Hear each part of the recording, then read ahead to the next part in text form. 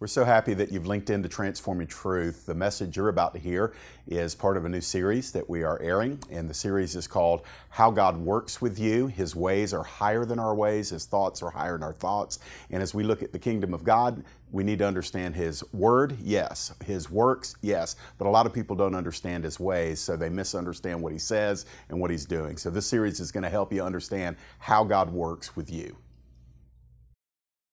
I want to begin a new series this evening, and I didn't intend to really preach any more series. I thought we would do Acts on Wednesdays, moving it from Sundays, but I really felt led of the Lord to kind of launch into an open-ended series. It may be 3 messages, it might be 15, I don't know, but on how God works with you. It's not a really spectacular title to a series, but there are 3 primary things that we need to know about the Lord.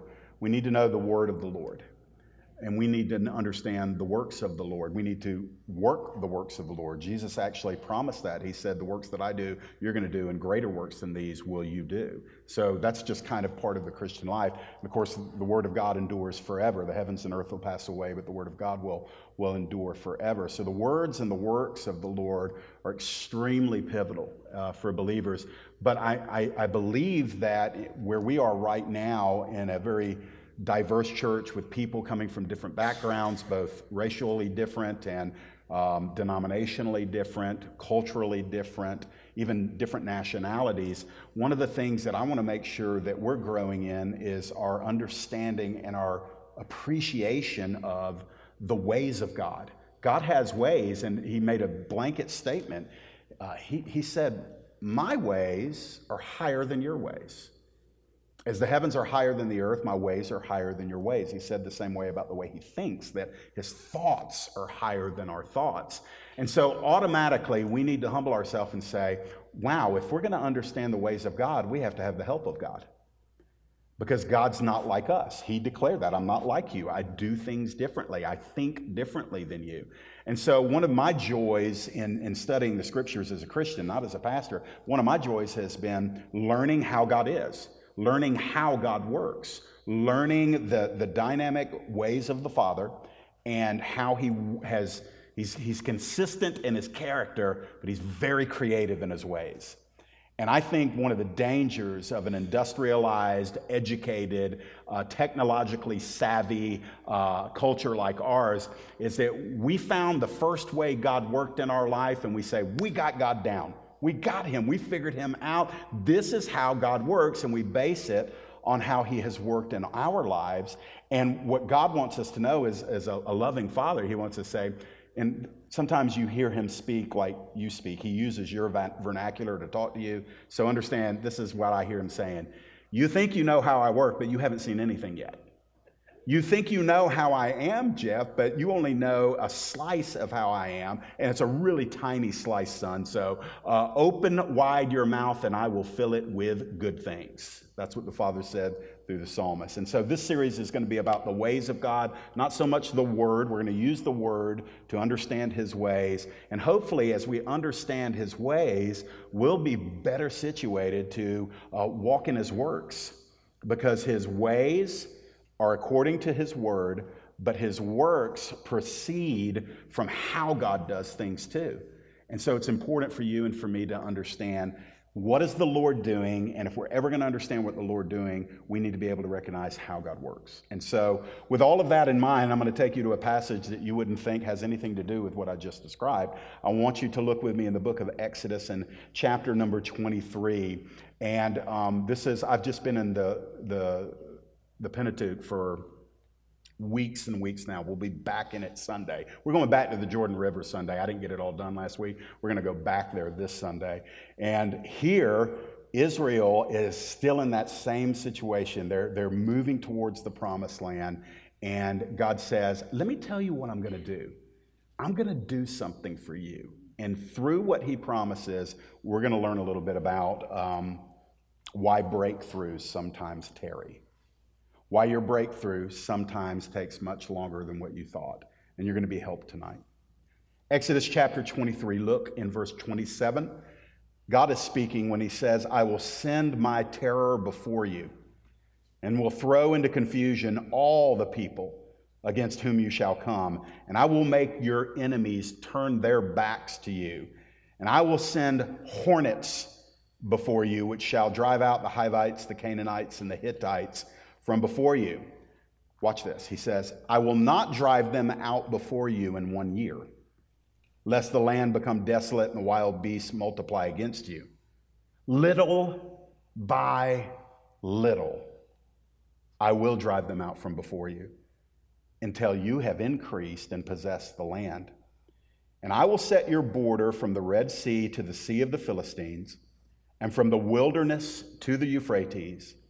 For I will give the inhabitants of the land into your hand, and you shall drive them out before you. Father, as I speak on this, I just welcome Holy Spirit to be the teacher of every open heart in here. Lord, I pray for an anointing on my speech, but I pray for a heavier anointing on the ability to understand tonight. Father, I sense such importance for people who have been waiting for answers, waiting for a shift, waiting for a breakthrough. And I pray tonight that as an ever faithful Father who's patient with his children when we struggle, when we doubt, when we fear, speak reassurance in this house tonight, Lord, to remind them that you haven't left them. You haven't stepped aside. You haven't fumbled, and you haven't forgotten. In Jesus' name, amen. So Israel has been promised from the Lord a land of their own, an inheritance, something that they've never had and never experienced. They've come out of slavery. They've experienced miraculous deliverance. But they have spent the last 4 decades, because of unbelief in that body of believers, the last 4 decades wandering in the wilderness. And as Moses is approaching that time where they're going to have to cross over the Jordan River and enter into Canaan land, God is speaking about what is to come. He's talking to them in their wilderness about their inheritance. He's telling them while they are not yet in possession of the best that he has to offer them, he is preparing them to receive it. And what they have been waiting on for decades is about to become the reality. And so what God does is, while they're in the wilderness and approaching Canaan land, God speaks over the Jordan River. He speaks from where they are over the Jordan and says, let me tell you what's going to happen when you go behind my word. I'm going to tell you what's going to happen to the enemies that are awaiting you on the other side of Jordan. And so when Israel gets there, they're automatically going to need a breakthrough. So the context of what I'm going to share with you is really us moving forward. Well, it's Israel as the context, but the application is us moving into the full inheritance of what God has for us, not in heaven, but on earth, and understanding that it's going to be contested. It's going to be fought. And that God, though he is sovereign, is not going to do it all for you. And sometimes our frustration is when God does not move at the pace that we want him to move, and our breakthrough, our victory doesn't come as we want. Well, this passage is going to tell you why on some occasion, God, when we want him to move like a cheetah, actually seems to move like a snail. Now, I'm not being irreverent, and y'all wipe that pious look off your face, because there have been times where you have felt the same way. Lord, I need you to be a swift cheetah, and I feel like you're moving at a snail's pace. And so let's look at this in Exodus 23. There are 5 things I want to share with you tonight. They're very simple, and here's the first. God gives in verse number 27 a powerful declaration. He says, I will send my terror before you. I will throw, I will throw into confusion all the people against whom you shall come, and I will make your enemies turn their backs to you. So as God is speaking to them, he gets declarative. He says, I'm going to tell you what I'm going to do, because I'm sending you into the place of blessing, but the land hasn't been cleared yet, and there's a lot of people that aren't going to be willing to give up that blessing so that it falls to you. You're going to have to fight for it. And by the way, Israel were not warriors. More than once, God had already told them, you're small without me, you're weak without me, you're unimpressive without me. And then in the same voice, they hear him say, now go over and conquer the warriors, conquer the Canaanites, conquer the giants, conquer all of the Hivites and the Jebusites and the Ammonites and the Moabites and all of those ites, and they represent enemies. And God says, go over there. And in their hearts, in the flesh, in the natural, they might be tempted to say, like their forefathers did, we're grasshoppers against these guys. We can't beat them. We can't enter their cities. Lord, we're desert dwellers. We're wanderers. We're nomads. We're not warriors. And so what God does is he says, he doesn't deny the intensity of the fight coming, but what he says to them, he says, I'm going ahead of you. I'm going to move out in front of you. And look at the way he says it. He says, I'm going to send my terror ahead of you, and your enemies are going to encounter my terror. God says, in effect, I am going to trouble their hearts about you.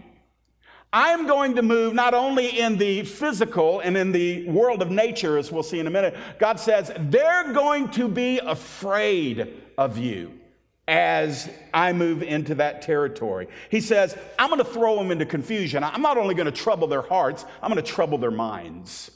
They're going to be confused. They're not going to have their clarity. They're not going to be able to fight you at the peak of their strength. They're not going to have the peak courage. They're not going to have the peak clarity. They're not going to be able to do all the things that they're used to doing when they're fighting against other people. I'm going ahead of you. And then he says, I will make all of your enemies turn their back to you.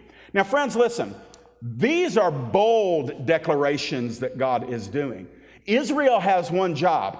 Trust God and obey God. It's one thing. It's two parts, but it's one thing. Trust and obey. And as they do that, and to the degree that they do that, they're going to experience what God has promised here. He says, your enemy is going to be confused, your enemy is going to be afraid, and ultimately your enemy is going to run away from you as I go before you. Now, that's an awesome thing, and why we can sit here and be grateful for historical Israel, I'm going to tell you that the things that were written aforetime were written for our learning. That's what the New Testament teaches us about the Old Testament, that these things were written so that we might be instructed, that we might have an example, that we might learn the ways of God. And so one of the things when I read a passage like this, I say to myself, God, I know Israel is the chosen nation and the apple of your eye and the seed of Abraham, but I also know that I'm grafted into Israel. I am, Lord, an Israelite in faith. I am in the fullness of it, believing the Abrahamic covenant that was fulfilled in Jesus Christ. And so, Lord, I don't believe there's any reason why I should expect less of you in my life than what you promised to Israel.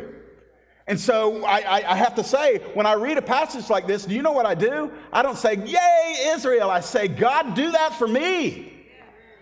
Lord, I've got some battles. Lord, you got an inheritance for me. You've got things that you've set aside for me. Your people today are living in the fullness and the rest of Jesus Christ, but there's much territory to be gained and many enemies to be conquered. And Lord, there is opposition against a child of God who has set her heart for the glory of God. There's a fight against that daughter of God. There's a fight against that son of God. And so, Lord, when I go out, and guys, I don't know how you view life, but if you've been around here long enough, you know that a large component of the way I think is I see life as war. I do. I see life as war. And that doesn't make for the most easygoing pastor in the world. But I'm going to tell you something. When I look out there and I know what Jesus has done, what he has done for us, what he has done to Satan, and I think to myself that so many of us are walking in a defensive posture instead of an offensive posture, I want to get a hold of verses like this that tell me that Father has gone ahead of me. He knows the enemy. He knows what the enemy thinks. He knows how the enemy feels, whether it be human opposition, whether it be demonic opposition. The reality is I don't think we have faulty ground here to stand on. I think we've got solid ground to stand on and say, Lord, I've got some opposition. I've got some enemies. I've got some things coming against me, and I need you to go before me. And Lord, I need you to act on my behalf the same way you did for ancient Israel. Now, if your heart won't let you pray like that, I'm going to tell you, listen to the voice of the Father. He's saying, you need to pray like that. You need to trust like that. You need to believe me because I am your God and I go before you. There's nothing greater in the context of battle and war in life than to know that you're actually not the first in line, that your Lord has gone before you. He has already carved out the pathway of victory, and the key is for us to discern where that pathway is, and that pathway is paved with the stones of trust and obedience. And you only walk that pathway one step at a time, one day at a time. Israel, you're going into the land, but I've gone before you, and I'm going to make you a promise. When you get there, if you will follow me, you will see your enemies back because they will be running from you. That's a whole lot different the way than we're seeing the Christian life portrayed in our generation.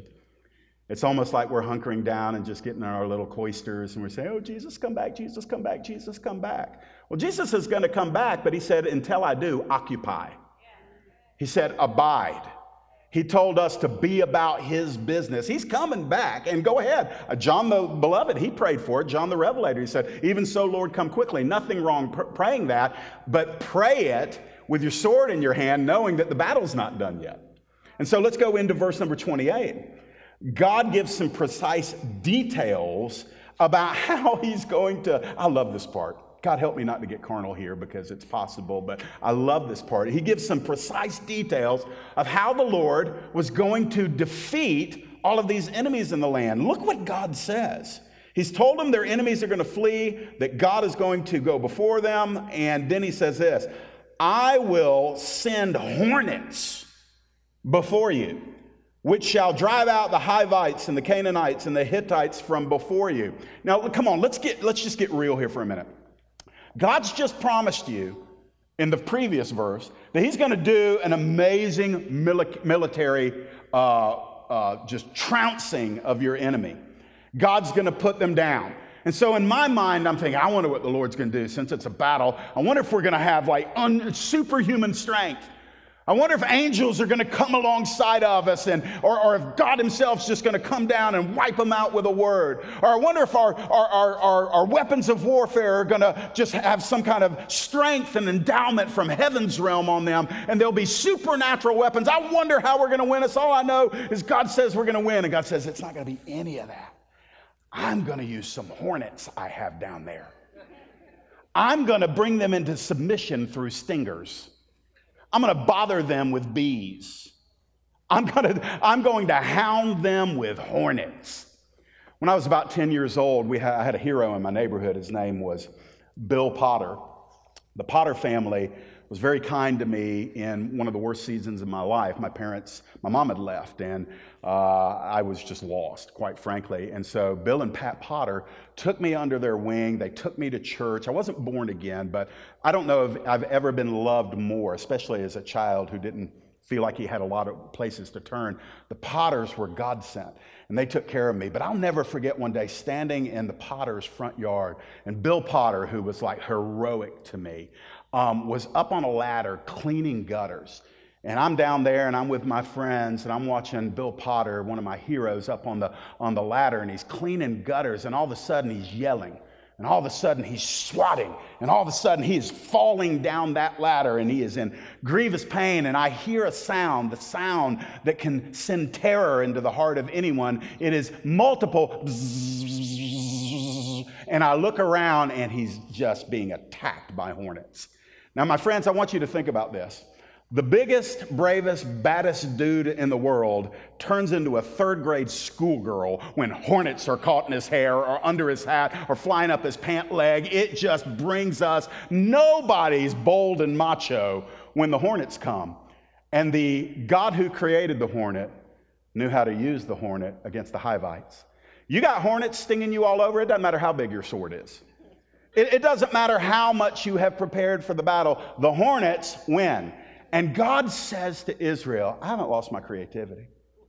I can win this battle any way I want. And listen, I actually believe, and you can quote me on this or you can dismiss it completely. Either way, here's my personal opinion. Throw it away if you don't like it. My personal opinion is God wanted to humiliate the enemy. And so instead of Israel going in with swords and weapons of warfare, God says, let me go before you, and while I'm down there, I'll just stir up some hornets. Now, there were other battles in which Israel did have to go into hand-to-hand combat. The reason why I even hunker down on this verse is this, because I want you to recognize something that we often fail to recognize. When you're in the middle of an opposition, when you don't have any way out, when your back is up against the wall, when the clock is ticking, when your breakthrough has not come yet, you typically think, okay, God could do it this way, or he could also do it this way. Oh, he might do it this way. If you're really, really, really in depth in your spirit, you might come up with a fourth way. But by the time you count those four ways, you're kind of out. You say, I don't see any other way God can do it. I don't see how my breakthrough can come. It hasn't happened this way. It hasn't happened this way. The third way didn't come to pass. It doesn't look like the fourth way is going to come to pass. I guess that means my breakthrough will not come. And you and I fail to realize that the same God who used hornets against the marauding enemy of Israel is the same God who is superintending your need for breakthrough. And he hasn't lost his creative ability. You and I think God has 5 ways to bring us the deliverance or the need that we have. And God says, 5? You could count to 5 million and I'd still have double that and double that and double that. He has got so many ways to come in. And sometimes, friends, he waits till the last second. You know that. I'm not at liberty to share, but there's been breakthrough in a family in our church this week. And the way that it happened, the process was hard. It was long. It was in the natural, in the human eye, uncertain about what the outcome would be.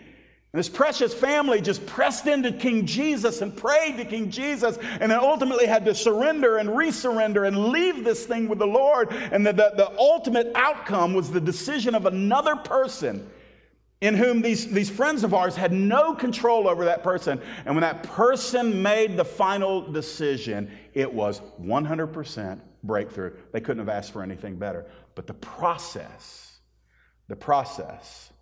took some time. I want to encourage you to adopt as part of our humble submission to the Lord and our patient trust in him. Please never allow your mind to rob him of his creativity. In other words, he has many ways to meet the need that you think he might only have 1 way or 2 ways to meet. And so when he bypasses your first choice of how you think that breakthrough ought to come, and he ignores your second choice, and he seems to skim over your third choice, and at this point, you're sweating bullets, you're worried, you're not sleeping, you're anxious, and everything. The Lord wants you to know, I've got some prefabricated hornets that I can send into this situation, and I know what I'm doing. And so ultimately for Israel, I'll just be honest with you, if I'm an Israelite and maybe my walk is not as deep as it should be with the God of Abraham, Isaac, and Jacob, when Moses comes back and says, oh, the Lord just told me to tell you guys that this battle's ours, that he's got this thing. He's going to terrify them. He's going to confuse them. He's going to go before us. I'm like, Moses, what's he going to do? And Moses says, he's got bees. He's going to get them with some bees. If I'm the average Israelite, I'm like, what else? Because that's our heart. We want God to operate like we would operate. And there's not a soul in here that would send hornets before them to win a battle like that. And that's why God has to remind us regularly, my ways are not your ways. My thoughts are not your thoughts. They're not only different, they're better. And so part of the walk of faith when breakthrough hasn't happened is to discipline your soul to wait, to abide. Not like you wait at the DMV, not like you wait in Gwinnett County traffic, but waiting upon the Lord, occupying, staying faithful, keeping your heart steadfast in his character, not what you see in front of you, as we'll look at in a moment, but in his character, because he's good and he cannot fail. So look with me down into verse number 29. Here's really kind of the rub. God's purposeful delays. Listen to what the Lord says. And remember, this is your God, not just some God in a story in the Bible. This is your God. He's not changed. I will not drive them out from before you, in 1 year. God says, I'm not going to do it all at once. Why, Lord? Lest the land become desolate and the wild beast multiply against you. Now, I don't know how much further we'll get beyond this point because this is really the crux of it. God says, I've got your enemy taken care of. I've got creative means to make it happen. I give you my word, this is what's going to happen. He had already told them, you need to obey me and you need to trust me, and this is going to happen. And so then the Lord is so gracious to tell them something. He says, by the way, it's not going to be an insta-fix. It's not going to be an immediate victory. He actually tells them, now I'm not going to do all of this for you in a moment. He says, it's going to take some time. We'll follow that up in the next verse. But I love the reason that he begins to unveil why he takes his time. Why hasn't God given you your breakthrough yet? I mean, come on. We've asked that, right? I've got some things in my life, in some intercession for other people, that I've been praying for over 2 decades.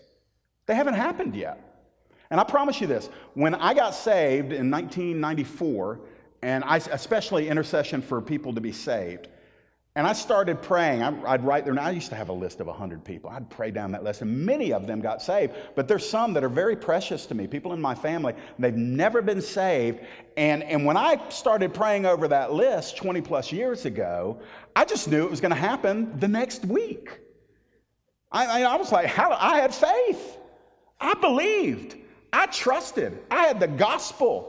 And I just knew if I was faithful and I shared the gospel and I prayed, I would fast, I would pray over them, I knew that they would get saved. And then a year passed and they weren't saved. And then 5 years passed and they weren't saved. And a decade passed and a decade and a half. And now 2 decades plus and they've not been saved. And it's not an issue of my faith. But that breakthrough has not happened. So you and I both know what the temptation is. We get very theological. Oh, well, it must not be God's will.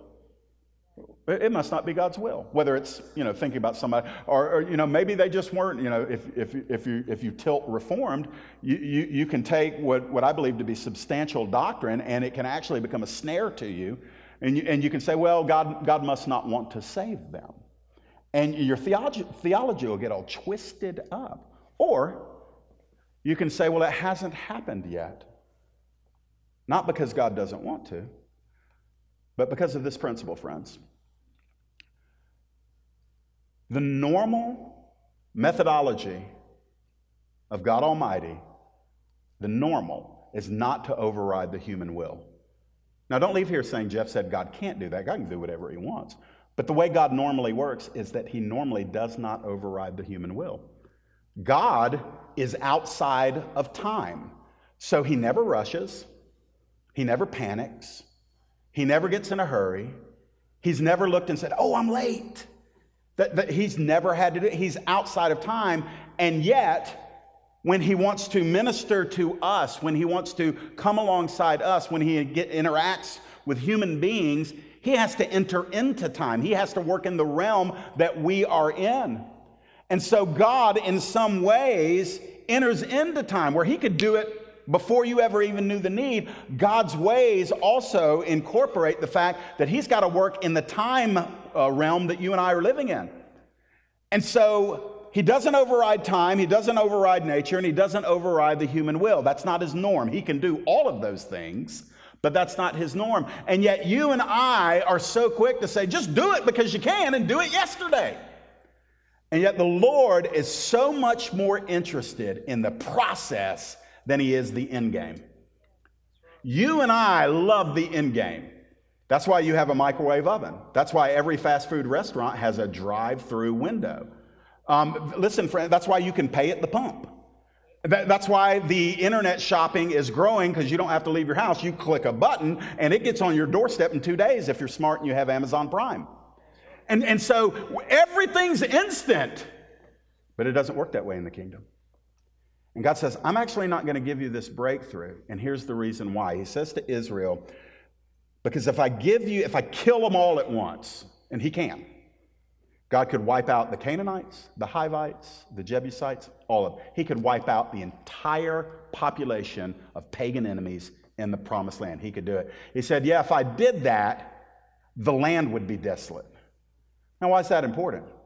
Well, because Israel's several million people, they're moving into a large spate of land. And listen to this. God actually wants to leave enough of the enemy there, because the enemy's got to eat too. The enemy's got to cultivate the ground. The enemy's got to, they're in an agricultural system. They live off of what they grow. And God actually says, yeah, if I wipe them all out, whose crops are you going to eat as you're occupying the land? God actually left some of the resistance because that fruit needed to be for Israel. And so if God wipes them all out, Israel moves in, and in one harvest season, now they're starving. Now they die. So what do we learn from this? Let me tell you what, and by the way, it also says the wild animals move in, because the animals would take over an unpopulated land. And so what God is saying is, watch this. He's not saying this to Israel. I think he's speaking this to us, so bear with me here. What we apply this, what we extract from this, what we learn is this. Sometimes our breakthroughs tarry because we're fixated on what we need right now, but while God is working on that, he is also wisely and lovingly working on what comes after the breakthrough. And if you're not ready for what comes after the breakthrough itself becomes a problem for you. And sometimes my breakthroughs don't happen because I'm not in a place, or it's not the right time, where I can receive what comes after the breakthrough. And so God didn't want Israel to beat the Canaanites, but be eaten by desert wolves. God didn't want the Israelites to go in and conquer the Jebusites and the other ites in there and then starve to death in a season. So what God does is he says this, by the way, let me just give this. It took 7 years to subdue the promised land. 7 years. If God had wiped them out in a day, Israel, the very next year, would have had no crops to eat. And God left the enemy. He actually let the enemy work the harvest that Israel would eat. Sometimes the Lord leaves your opposition because there's fruit that you need from them being there. There is fruit that you can only get if God leaves that opposition in your life. And there are times where he could give you that breakthrough on a Monday, but he's not going to give it to you until the Friday. And the reason why is because Tuesday through Thursday, there's something you need.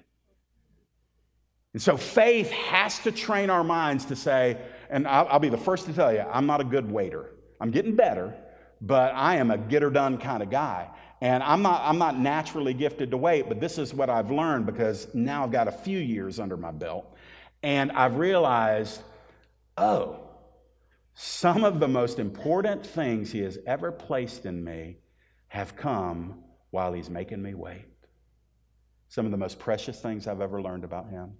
Some things, some fruit that nourishes my soul. Whereas if he had given me the breakthrough on the first day I asked for it, I would have had the rush of the insta-fix from God. I would have praised him. I would have given him glory. I would have testified. I would have shared it. But God in his wisdom would know that I'm not ready for everything that comes next. And so God is not obsessing over your right now. It doesn't mean he's disinterested. It just means he is actually simultaneously working on what you need now and what you're going to need after the now happens. Y'all follow me? And so he's not slow. He's not slack. He's thorough. God's thoroughness is often misinterpreted by his children as God being slow or slack. No, he's actually working deep. You want to go long, God would rather go deep. And when you go deep, you're ready to go long with him. But if you're not going deep, then going long is going to leave you sapped and dried out in the desert. So go down with me into verse number 30. I'm going to take 10 extra minutes tonight or so, okay? If you need to leave, that's okay. I know it's a little late. God's preferred design. And here we go again. Look at what the Lord says. This is your God. Little by little, I will drive them out before you until you have increased and possessed the land. Look at what God just said. I'm going to do it little by little, child. Israel, you're going to win a little bit at a time. Just a little bit at a time. I'm a sports fan, Lane and I are watching the NBA Finals, and they drag it out. 7 games. Whoever wins 4, they're the champions that year. 7 games. It may only go 4 games this year, the way things are looking. But 7 games. They have to win. Each team fights little by little for the victory. It's an amazing thing for God to promise you a victory, and every single child of God, you hear me on this, I'm not asking you, I'm going to tell you this, and I'm going to tell it over and over again all of my life until everybody that can believe it will believe it. You are a winner through Jesus Christ. You're a winner. You are victorious. You're an overcomer. And by the way, if you're ever going to overcome, you first have to undergo. And so we can't whine about having to undergo things. Why? Because that's the only way you get to experience overcoming. And so you're an overcomer. You're a victorious child of the King. You are a winner forever and ever. It's already declared. That's not in debate. But the actualizing of that victory is little by little. Incremental. If you want to write this down, God's ways are almost always little by little. And in a culture and in a faith culture, in a local church where we believe in the miraculous, I believe in that. I pursue that. I was praying this afternoon as according to Paul's mandates in 1 Corinthians 12, 13, and 14, I have spent time today pursuing spiritual gifts. And there are some gifts that I do not see operative in my life that I'm asking God to make operative in my life. And one of those is the miraculous.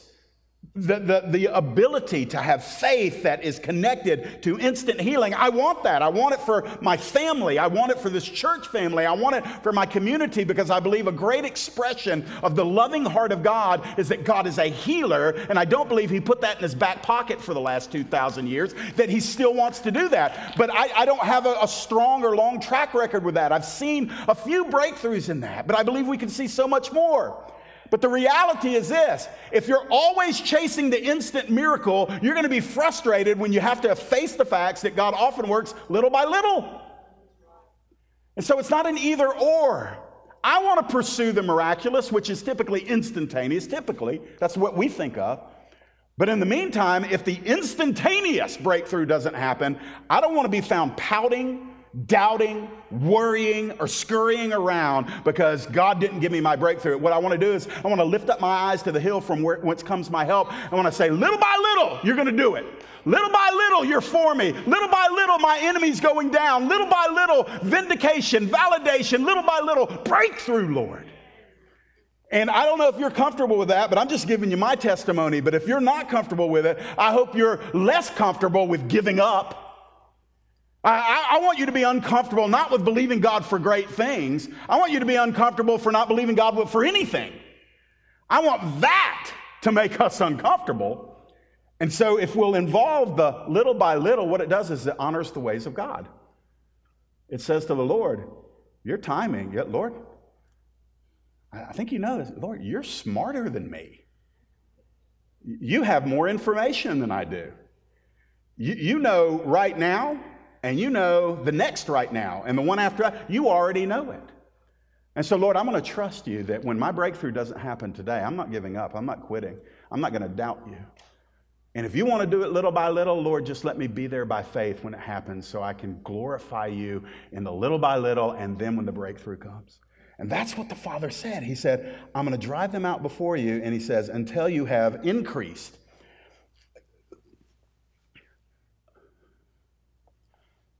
These delays, we think of them as delays when the breakthrough doesn't happen. They're actually not delays. We think of it that way, and I'm not going to split that hair. But this stuff is moving on the Lord's timetable. And we're dealing with one aspect of this. We're not even talking about spiritual warfare and how the enemy resists and fights the plans of God. I understand that can be a component too. But we're really just making this about us and the Lord right now. And those delays are the garden that produces some of the greatest fruit in our lives, the increase. God said, I'm going to do it little by little until you have increased. Let the word speak to you. Think of all the ways that we can be increased as we faithfully wait on the Father for the breakthrough. And the Lord says, in that waiting, and that little by little, you will increase, and then you're going to possess, you're going to have in hand the thing that you heard in ear. It enters into your ear, but one day it's going to be placed in your hand. And as it enters into your ear, then it's got to be rooted in your heart to believe him, and ultimately it's going to be in your hand one day. And those are those breakthrough moments. So I'm going to get to the very end, verse 31. Thank y'all for being patient.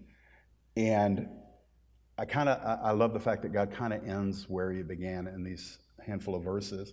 His promise is declared. He determined something in verse 27. By the way, I think 7 times in these 4 or 5 verses, he said, I will, I will, I will, I will, I will, I will. And then he said one time, I will not do it all in a year.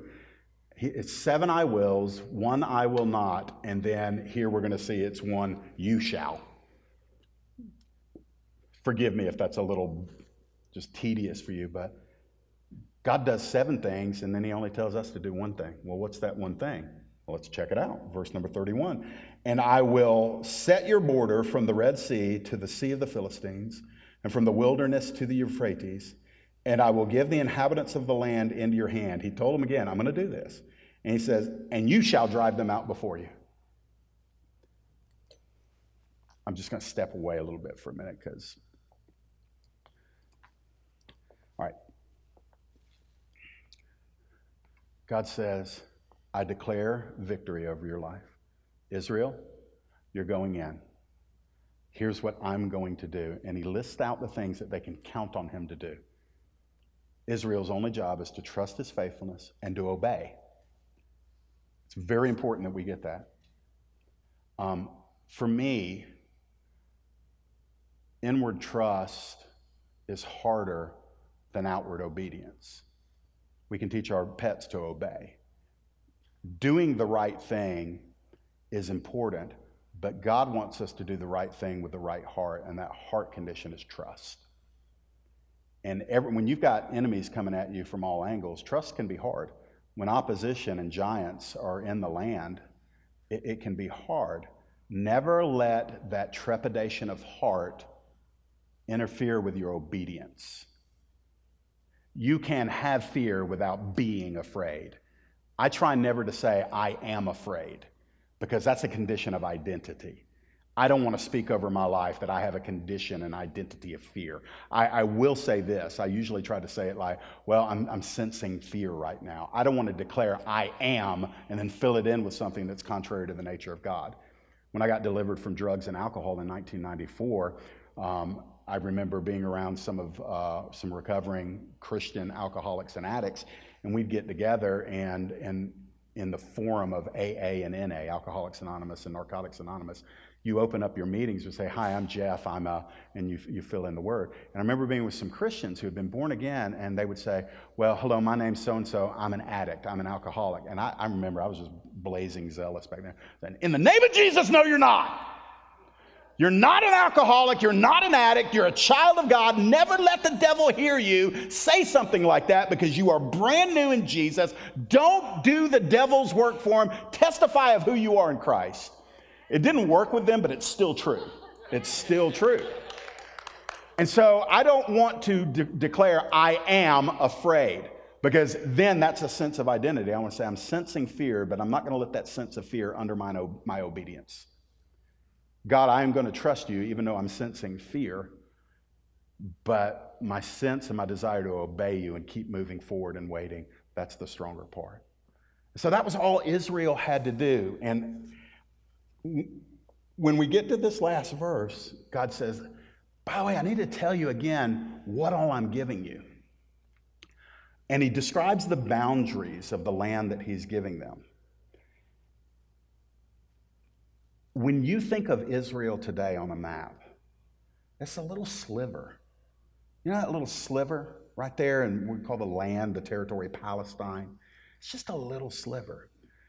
And even that is it's the focus of all the international, or the Middle East conflict. They fight over it. And people don't even want Israel to have that little sliver of land. Go back and read these boundaries in verse number 31 and get a map and see what the Word of God is declaring here. These promises to Israel encompass far more than that little slice of land that we call Israel today. Do you know what God has promised the seed of Abraham? Parts of Syria, parts of Iraq, parts of Saudi Arabia, parts of Egypt, Jordan, Lebanon, Iran, up into Turkey. When God, and by the way, it's his globe, he can give whatever he wants to whoever he wants. And I don't care what politicians say, whether they're American politicians or they're overseas politicians. God's saying, oh, aren't y'all cute down there? Y'all are so cute. You actually think that you're going to own, I think that's so funny. That actually that little slice of land is just a fragment, because all of this is my children's too. This is all belonging to the seed of Abraham with whom I made a covenant. This is their land. And so in the end, you and I are thinking we're just trying to get these 2 million people to this little sliver of land. God says, oh, no. It's all of it. All of that. I want you to start thinking of your inheritance that way, because I believe this, and I'm done.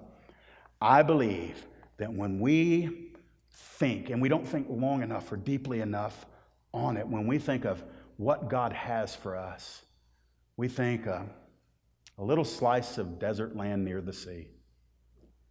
We think of very small things. It's not entered into the heart of man what God has prepared for us. And I dare you, it's a holy dare. I dare you to start changing your thinking and believe that the inheritance that God has for you through the merits of Jesus Christ the Lord, who gave himself for you, who loves you, who shepherds you, I just double dog dare you to start believing that what he has for you is not a slice, but it's the whole. Dare your heart to press in and say, he's given me inheritance bigger than I could ever imagine. He's promised to take care of my enemies. And by faith and obedience, I shall drive them out of my inheritance. God calls us to be on the offensive. God doesn't expect us to sit in a corner weeping, wailing, whining as we wait for Jesus to come back. God, and we'll see this again this coming Sunday, God says, get up and drive those people out of what I've given you. Drive your opposition that is resisting what I and my love for you have decreed is yours. He says, I'm going to go before you, but you have to follow and drive them out. So whatever your opposition is, maybe you don't have any human opposition. I hope you don't, but I'm going to tell you, there is spiritual opposition coming against you every day if you've set your heart for the glory of Jesus Christ. Spiritual opposition. Take on the mantle. Rise up and put on the armor of God. Testify so the enemy hears your voice, praising God. And talk to the Lord victoriously, confidently. You're not telling him what to do. If you're really praying, he's ordaining your prayers. You're praying in his will, and you're just merging with what he has already said is true. And down with the idea that God is a tight-fisted miser who has so much but doesn't want to bless you with it. That is a lie from the pit of hell. Your spiritual inheritance, and that's the most part, your spiritual inheritance, if you'll pursue that, lesser inheritance aspects of it will come your way, but pursue that inner victory and fight for your joy, your peace, and your faith to increase.